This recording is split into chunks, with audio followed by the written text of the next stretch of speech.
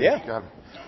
Good job hosting. Thank you. Third year for you hosting. It is. What has changed in the 3 years? I know you have kind of a passion for this yourself. Yeah. And you kind of really get into it. What have you noticed in the 3 years? Well, over the 3 years of hosting this, I've seen the presentations get a little slicker, quite frankly, and maybe a little more polished. And I could maybe attribute that to kind of an NFL style of scouting.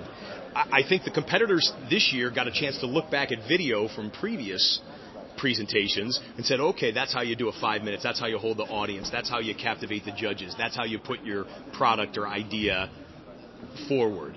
And it's gotten better every year. Someday maybe an actual network television show. I think so, and I think even I've seen competitions where kids are coming up with sports product ideas. Yeah. Maybe even the NFL, you think maybe would have kids bring up their ideas? I don't see why not. This year's was so data-driven. Yeah. We wanted data scientists to be able to crunch the numbers, the geometry, the telemetry, and everything else that was put into the punt play ideas. We know more about the punt now than we've ever known. Right, there you go. This, right? But if a kid that just is an NFL fan watching NFL Red Zone on Sunday said, you know how they could change the onside kick, or how they could change fourth down or the fumble out of the back of the end zone, if they came up with a viable idea, why not consider it and maybe get it to the competition committee? So now on the Red Zone, are you guys always looking at incorporating new technology into your coverage on there as well? Yeah. I mean, I know it's pretty standard, and you can't do you're on the fly so much. We have incorporated. But the boxes have been great. The multiple boxes. Thank you. Thanks. So. Yeah. Well, on NFL Red Zone, we've started to incorporate next-gen stats, which are a lot of times data mined from the microchip and the shoulder pads.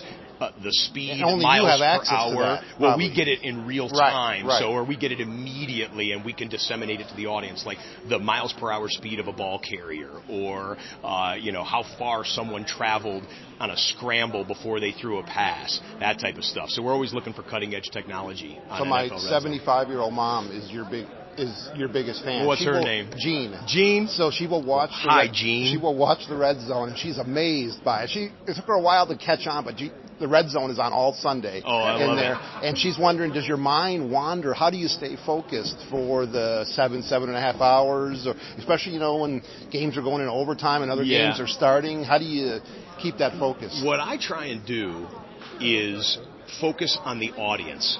Maybe I might not be interested in the Team A versus Team B game. You're probably not. But somebody is. Sure. Somebody's living and dying by every play that we're showing in this game. So if I'm doing my job and doing it well, I'm going to give them everything I've got on there. And so to Jean, Mama Jean. She's watching. Thank you for watching. She's watching.